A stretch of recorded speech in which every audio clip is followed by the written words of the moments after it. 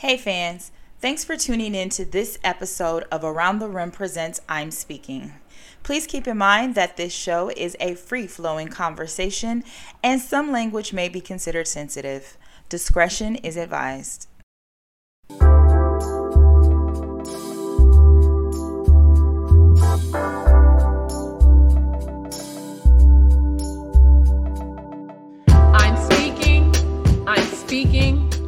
I'm speaking. That's the name of our new conversation brought to you by espnW's Around the Rim podcast, where we talk to dope Black women. Our first guest, boy, they are amazing. Natasha Cloud of the WNBA's Washington Mystics and Bozoma St. John, Chief Marketing Officer of Netflix. Today on I'm Speaking, we feature a business mogul in Bozoma St. John and a WNBA champion of the Washington Mystics, Natasha Cloud. Both are Black women who are using their platforms to advocate for racial equality. Our hope is to look back over the last year from Breonna Taylor's death to the WNBA helping to flip the Senate to electing our first Black woman as vice president and reflect on what we experienced, what we learned, and what effective change will look like in the future. Thank you both for joining us.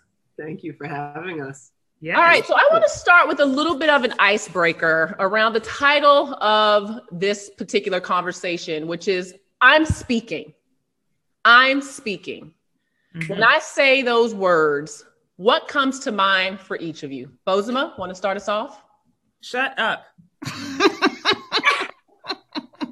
Yes, exactly. You know, that honestly, that's what comes to mind, because I feel like when you have to say that or when you have to think that, it's usually because somebody's talking over you or not listening. And so the fastest way to get to somebody is to tell them to just shut it up. And sometimes that's appropriate. You know, I'm a kind person. I don't usually like to be so direct. No, that's a lie. I am direct. But not, let me be honest. Exactly. I'm a very direct person, but I like to do I like to be direct with kindness. But sometimes, you know, if somebody is being disrespectful in not allowing you to speak, then they just need to be served the same in order for them to listen to what you're saying. And that word disrespectful, when I'm speaking, automatically makes me think of Black women, because when we're speaking, sometimes the volume's off, sometimes it's down. What we have to say just does not seem as important in different instances, in different spaces. And we'll get into that. But Natasha, what does I'm Speaking bring to mind for you? You just said it exactly. I can remember I was in the airport watching the debates, the vice president debates, and girl, I'm speaking. And in the most polite but yet petty way, I'm speaking. And I think far too often as Black women, we're told to be quiet or to shut up. And so that's our way of letting y'all know we're here and you're going to listen to what we have to say. And if you don't, I'm going to keep saying it over and over again. It's just the relentlessness of Black women. And when you said that, you gave me a neck snap. So that automatically. So there's different levels to I'm Speaking. There's I'm speaking, but then there's the where you have to turn and actually give a little. She hit him with it. She was like, I'm speaking. Yeah. And the smile, it was the smile for me. Yeah. She got me with politely. That does make it a little different. But Black women have been through a lot over the last year. The trauma of police violence, the expectations that we have to show up as the educators and the experts on racism, the public humiliation by our former administration. And last but not least, after all of that, still remaining unseen, unappreciated, and unheard in society. How were each of you affected by what happened over the last year, both personally and professionally, as we approach the 1-year anniversary of Breonna Taylor's death? Tosh, we'll start with you on this one. I mean, even still today, I still feel all the same emotions, the same feelings, the same trauma that I felt at that very moment. Justice still hasn't been brought to her family. That's what I consistently think of. And so this is why we're continuing to fight this fight, is so that no other family has to live through what her family had to live through. But man, it was really tough as a Black woman in America. This summer was beyond tough. the fact of George Floyd, we can walk out our doors and our lives can be at an all-time threat. And then we can be here. I can be on a panel in the safety of my home and my life is still at a threat.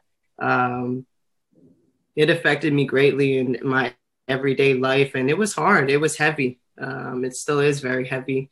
And then obviously with my career, it's what led me to sitting out.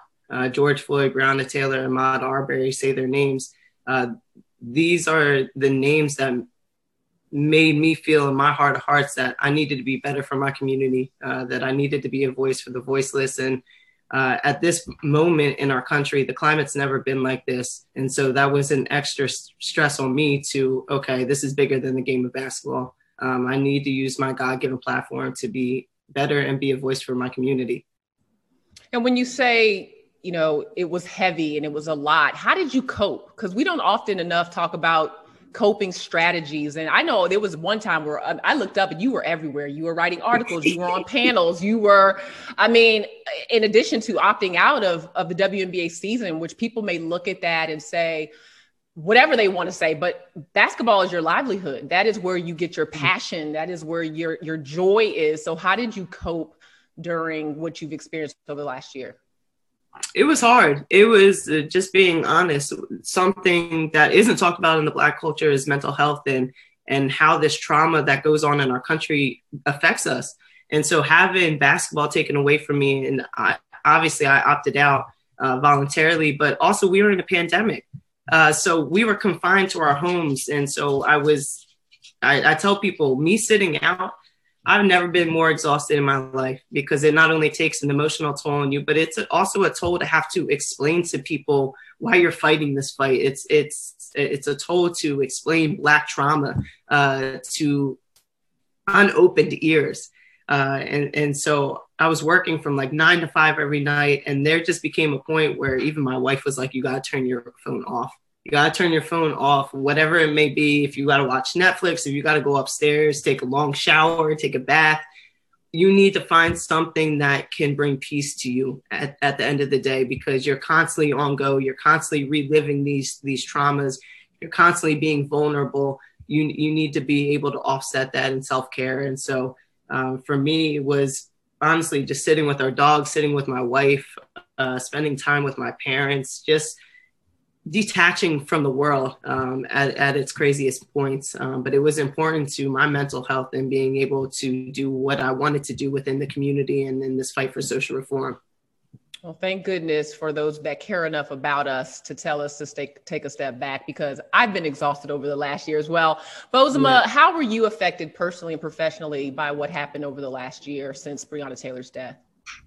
Well, I think for me, well, obviously it's been a long time, right? I mean, we didn't become Black last year. It's been some time. I mean, I think for me as an adult, being aware during like the Rodney King verdicts and the riots at that time, and being very active at that time. I know I look young and spry, but you know, I've been around. Black don't crack. Okay. Black don't crack. Listen. I've been in these streets for some time. And so the trauma of it is just the repetition. You know, the repetition of trauma is what I feel has been most detrimental, that it can very easily feel like, well, we've been here before. Mm-hmm. You know, I've seen these acquittals before. Like I've seen this trauma before, and it can feel very defeating.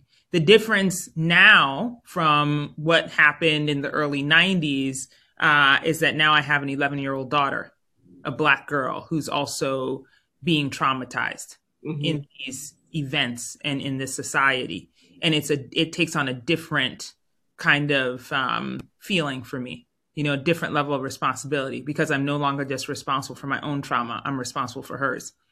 And before Breonna Taylor's death made news, when Tatiana Jefferson was killed in her home, I remember having that discussion with my daughter. You know, we live in LA, we live in a nice home.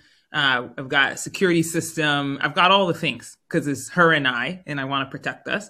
But she would still wake up, you know, would be afraid to go to sleep, feeling like, could somebody walk into our home at any moment? people who are supposed to protect us. I remember one night in particular when my alarm system was tripped for apparently no reason, couldn't find a reason, but, you know, the cops showed up, and I could see her struggle between, you know, being afraid, right? Because the alarm was going off. It was very loud in the middle of the night, and being afraid of seeing the police outside and feeling like, can she trust them? Like, she was like, should we open the door? Like, you know, if you're a kid, like, shouldn't you be fully trusting of those who are coming to your quote unquote rescue? And so for me, like I said, the trauma is not even just to me, it's to my child and to her future. And so at the same time that I feel somewhat defeated because I haven't seen a lot of movement, I can honestly say that obviously sitting in business is also a different perspective. And that I have never seen the kind of reaction in the corporate space as I've seen this past summer. Now, I'm not saying that that's like some sort of golden mantle or some sort of happy rainbow and we should all skip around and be excited about it. But it is a significant move. You know, it's not as if, like I said, it's not as if this started happening last year. We've been having these problems, but no one in the corporate space has stepped into this discussion as much as I saw it last year. I will not lie to you and pretend like I wasn't shocked out of my mind. I mean, shocked, because I have been walking these corporate spaces and fighting these battles for 20 plus years and have never been in the kind of discussions that I was in last year. You know, the kind of open-ended, what shall we do? And even though that what shall we do got on my last goddamn nerve, but still, I have never even been asked that question before. So while managing my own trauma, managing my daughter's trauma, being annoyed at being asked the question, I still felt somewhat hopeful in that there is some kind of movement that is happening. And you know what? Listen, I wish it was a mile that we had moved, but I will take a few inches. For my daughter, I will take a few inches because that's less than she has to deal with then. You know, the point you bring up about your daughter is really sad. And it's one that I tried to make to a white colleague of mine where I had to literally say to her, I don't feel safer when the police are around. I feel less safe. And it's almost like they go into shock when they hear me say that, but they're like, oh, but it's the police. They're here to help. Help who? Exactly. You know? I mean, I remember growing up as a kid, and as soon as we saw a police car, we were like trying to get as far away from it as we could because they could just decide that something is happening or we need to find out why these kids are just gathered doing nothing at the corner. Like it was, right. It really robbed us of ever feeling like there was someone who could keep us safe. Mm-hmm. But I want to go back to the point that you make about the conversations that have been had over the last year. You both have just spoken up on various platforms.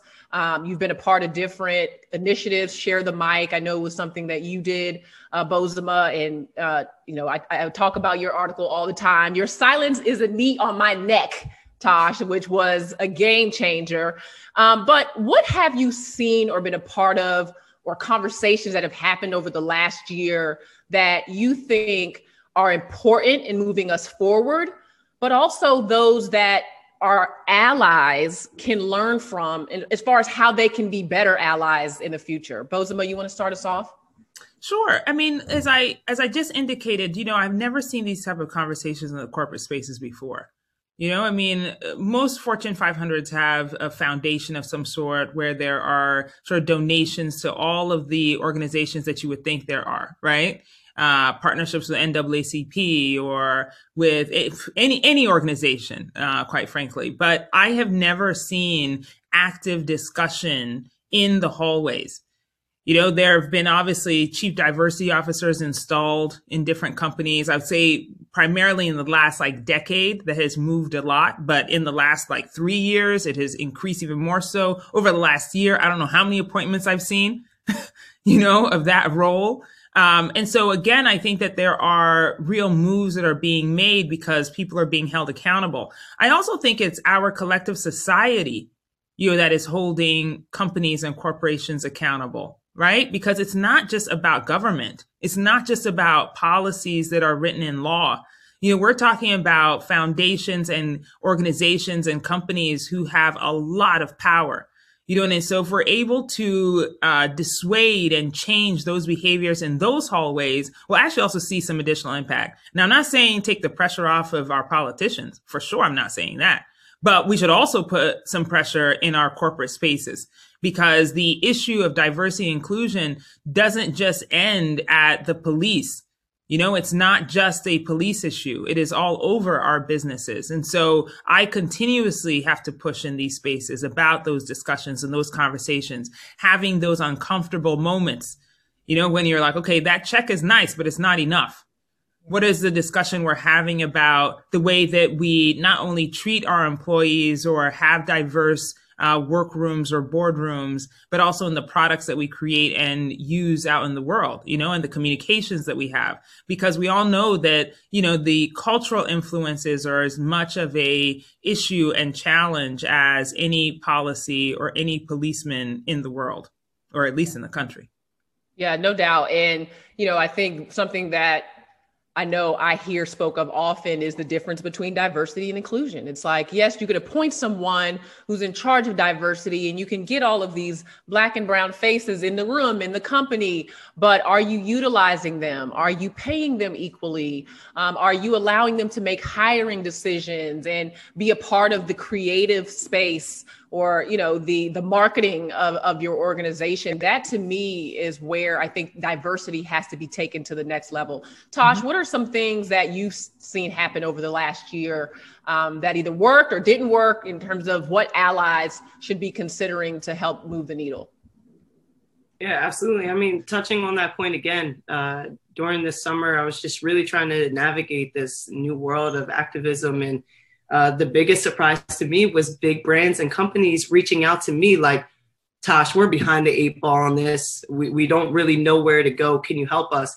And that put a lot of pressure on me. And again, we talk about Black women having to be the saving graces in a lot of senses. So while it put a lot of pressure on me, I was happy to be in that space because that's unheard of. It's unheard of for companies to be reaching, and we're talking about big brands and big businesses reaching out to me about, okay, what do we do moving forward? Because what we've been doing isn't working and we want to take a strong stance. We're just not sure about how to get there.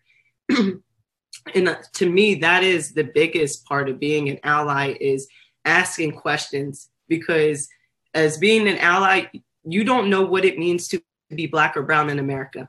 And so you can't write our stories. You can't navigate through this space without allowing us to be the driver in the seat. And so that's the main thing. And then on a smaller scale, just in my family, just in, the spaces that are around me, having those hard dialogues with people that need to be had, even if it's uncomfortable, we need to have these hard dialogues and conversations, because in a lot of cases, America's true history is not taught. So unless you live it, you don't know it. You don't understand it. You can't even begin to grasp it. And so that's been the hardest thing, is as a Black woman, I feel that I shouldn't have to teach and educate and relive my trauma to bring allyship.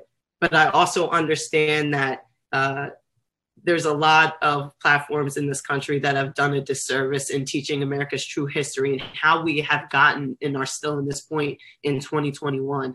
And so, for me, I kind of have to take my pride down a little bit to be that educator in a lot of senses, but have those hard dialogues, even if you don't want to, even if you feel uncomfortable as an ally.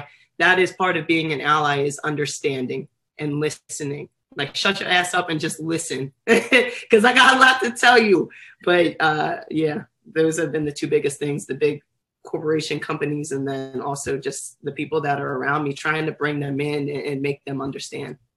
Yeah, I mean, and to your point, one of those kind of divisive conversation was around the flag, right? Like, the people that you're connected with, even sometimes in your family, that are like, okay, the American flag, what's so wrong with that? And you're just like, I'm not asking you to say that something's wrong with it. I'm asking you to accept that everyone has had a different experience around what the American flag symbolizes, what it means to them, and how they want it to be a part of their lives moving forward.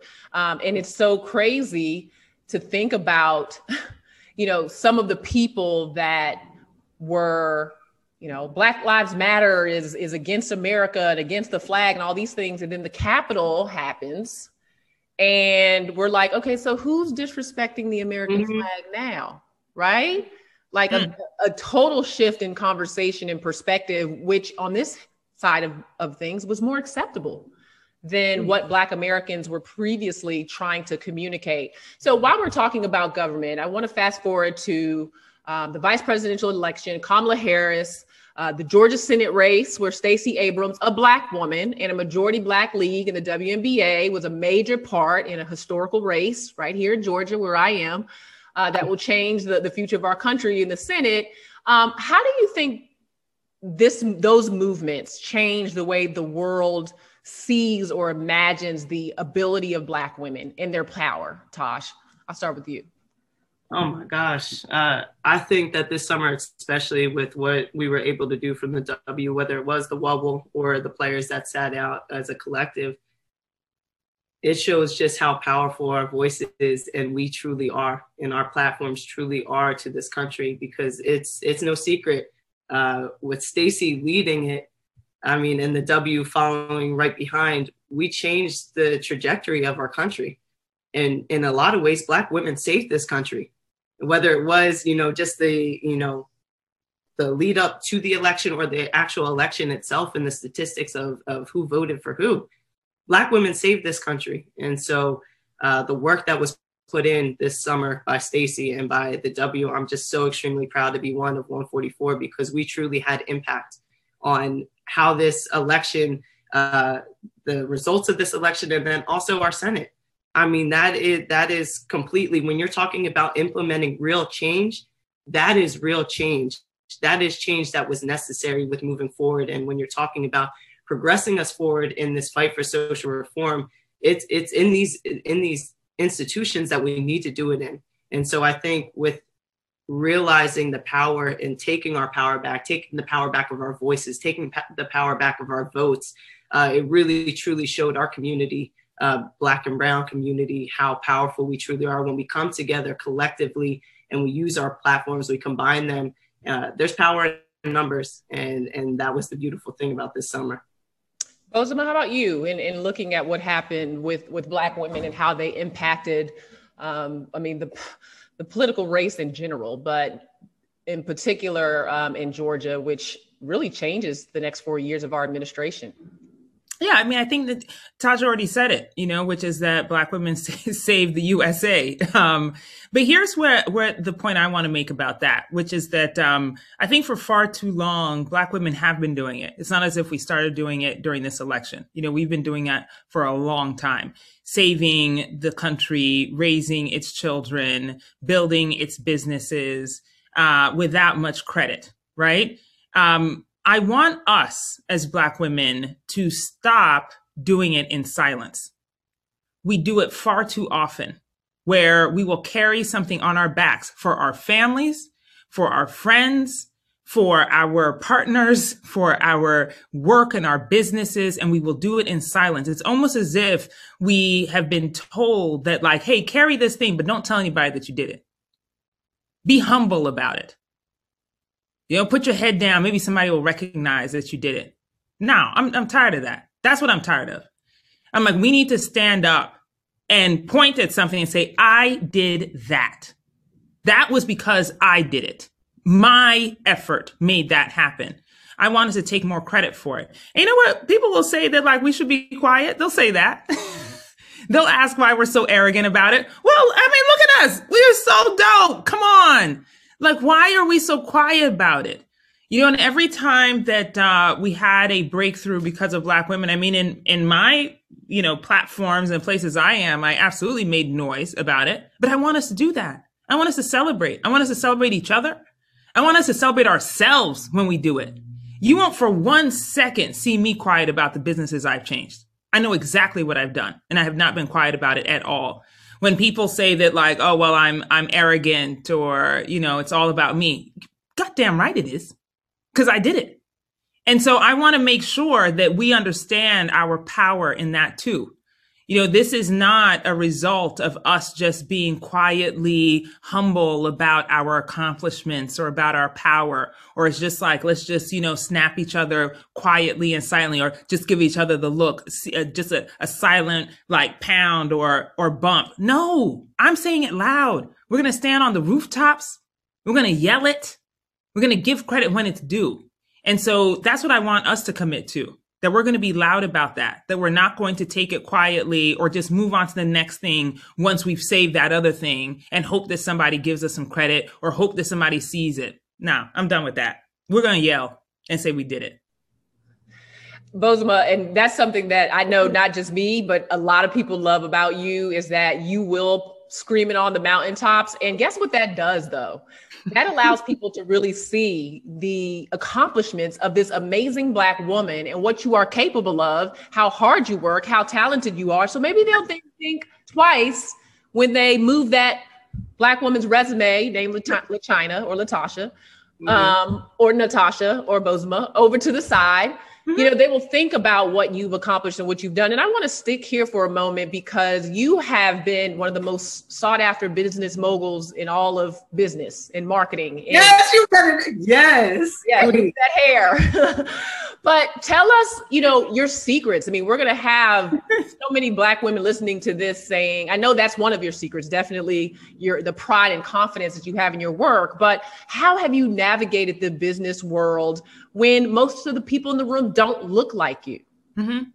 Well, yeah, it goes off of the back of what I just said about celebration, and also the gassing of my friends, like Natasha here. Girl came out of her chair, I appreciate it. Gas people. We do that. Listen.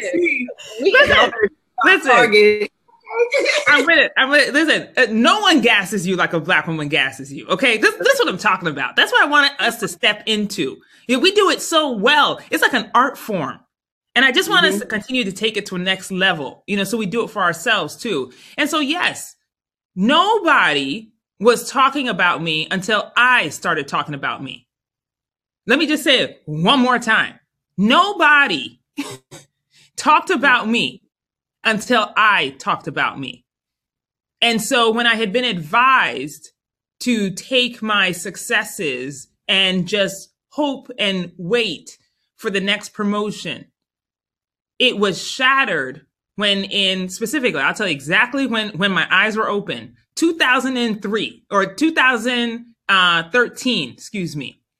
I had successfully negotiated the Super Bowl halftime show deal with Pepsi because I was there at the time, negotiated for Beyonce's performance.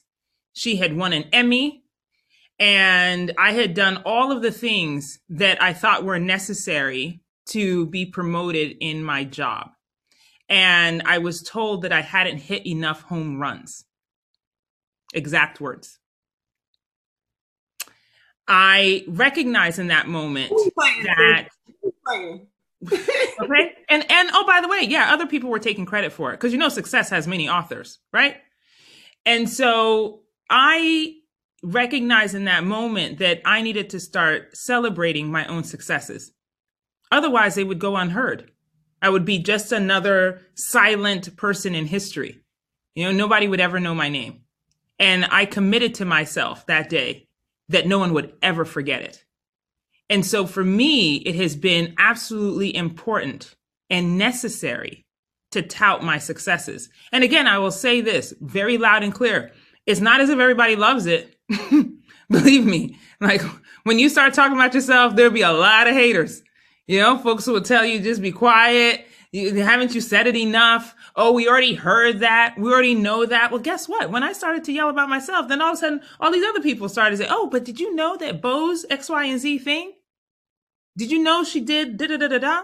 So now when I walk into a room, people know exactly what I did because you know what? I told them. Because nobody else was doing it. And so the secret is not just in being successful. We know how to do that. We know how to do good work. So this is not advice about getting the work done. We do that better than anybody. Okay? Give a problem to a Black woman, she'll come back with the solution. Absolutely. We've done it for centuries. Had to solve all kind of issues with very little resources. Ask any mama out there who had to solve any problem for the children she was raising, fed them, clothed them, made them feel good, put them through education. I mean, look at our community. We have done that. We have done that. We've raised generations and raised other people's generations too. Let's not forget the white people the Black women raised. Okay. So for me, the point is at this point to change the direction of our conversations so that we center it back on ourselves. So yeah, you know, people will call you selfish. They'll call you arrogant. They'll call you all the names, but I just frankly don't care. Can we get a little snap? No one's going to be able to talk to me today. Don't talk to me. Mailman, don't talk to me. Don't touch me. Don't talk to me. You can't even see me for the rest of this weekend. Okay. Listen, exactly. Don't look at me directly in the eye. I'm too dope, too fly out here. Don't look at me directly. I might burn you with my brilliance. Okay. Might burn you. Okay. The brilliance and the yellow looking amazing. Listen, tell them, right? Bright out here, like the sun. You need some glasses. In fact, let me hold on 1 second. Let me just I might hurt myself right here. Hold on, and put on my sun glasses. You got flax and the nails too. One time, yes. Okay, tell them, put on the sunglasses. You don't want to get burned with this brilliance. You don't want to get burned. Okay, I'm trying to protect you. No, but I mean, boy, that was amazing. That was amazing. But I think it does. It touches on, you know, like you said, without the resources, without the opportunities, Black women just continue to succeed and thrive. And with that, we always have to be 10 times better at what we're doing than our white counterparts, especially if it's a man.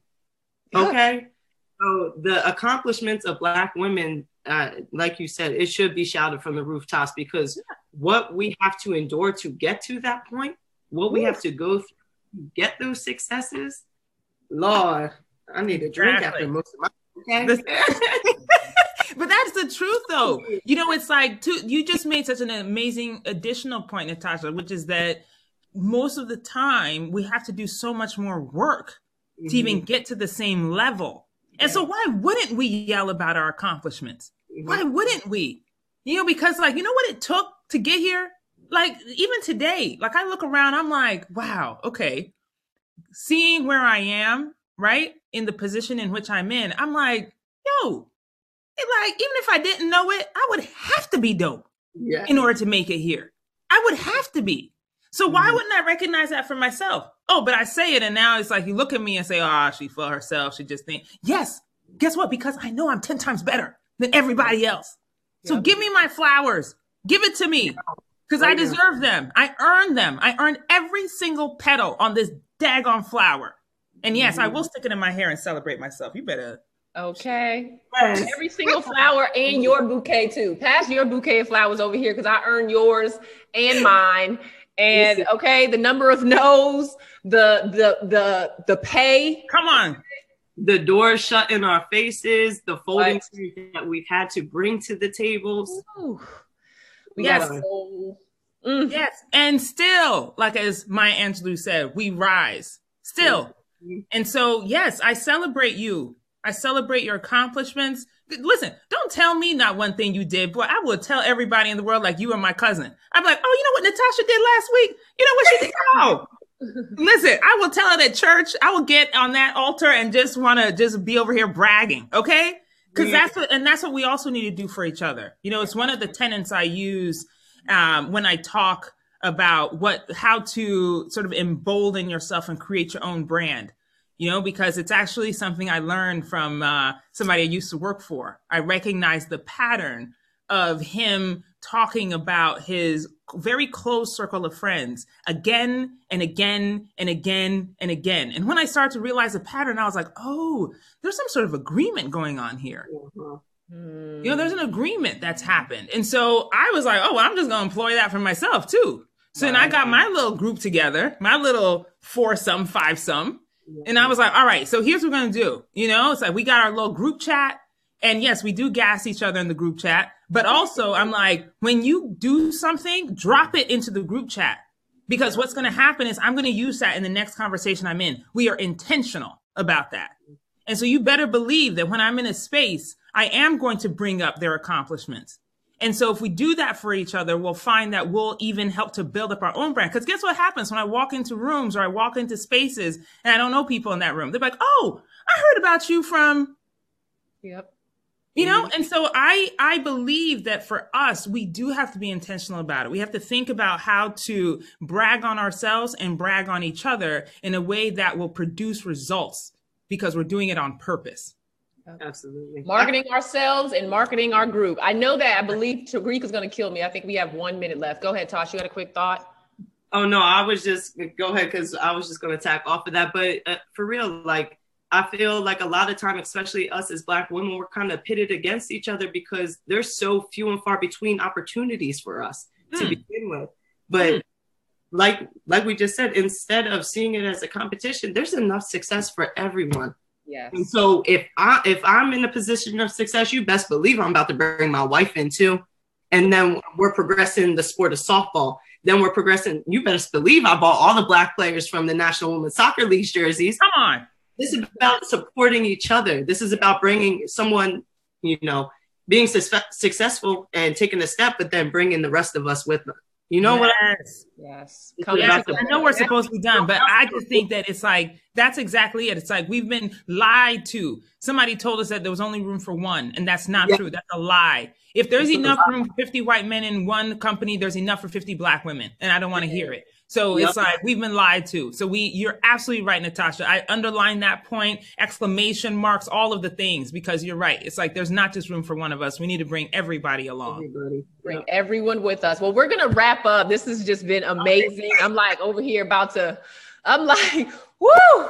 Don't let me find my yellow. I got that shade of yellow in my closet too. Don't let me find mine after that. Listen, I'm about to go to the mall after this. Okay? Literally 3 minutes. So it's the end of the show, the quick hitters. And what this is I've got 5 things. And in order to answer these 5 things, you use one word, one phrase, or one sentence. That's all you get. Okay. All right. And we'll just go in alphabetical order. So Bozoma will start for her answer, and then Natasha, you jump in and with yours. All right. So one word, one phrase, or one sentence. Okay. Black women that are listening to this podcast, for the Black women that are listening to this podcast, how have you personally endured the racism that you have faced in your career that might help someone? By celebrating myself. Knowing my self-worth.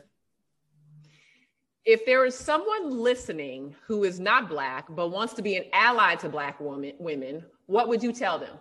Listen to Black women. Being neutral is part of the problem. You're choosing the side of the oppressor.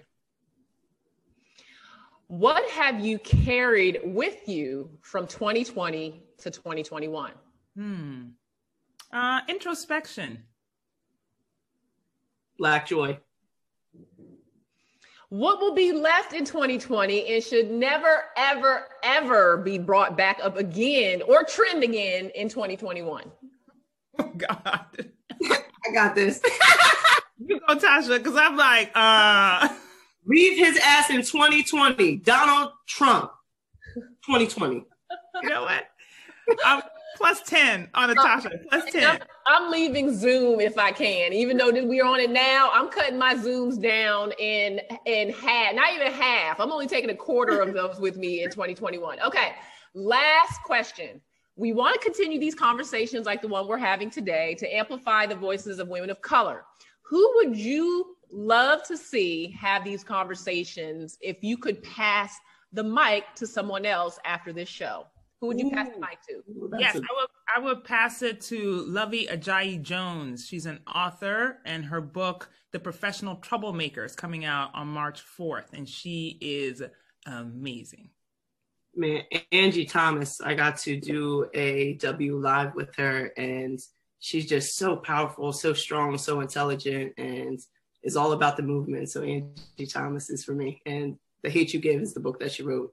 which was turned into a movie. Sis is killing it. Okay. Give her the love. Give her the love. Well, you guys survived our lightning round, and you survived and made our first episode of I'm Speaking so dope. I can't thank you guys enough for all the gems you've shared and stories and just all the joy that you brought me today. Like, I'm going to start speaking about my accomplishments and my magic. So, yes, we appreciate everything that you guys have brought to this. Thank you so much. And thank you for your advocacy, and good luck in all you're doing. I appreciate it.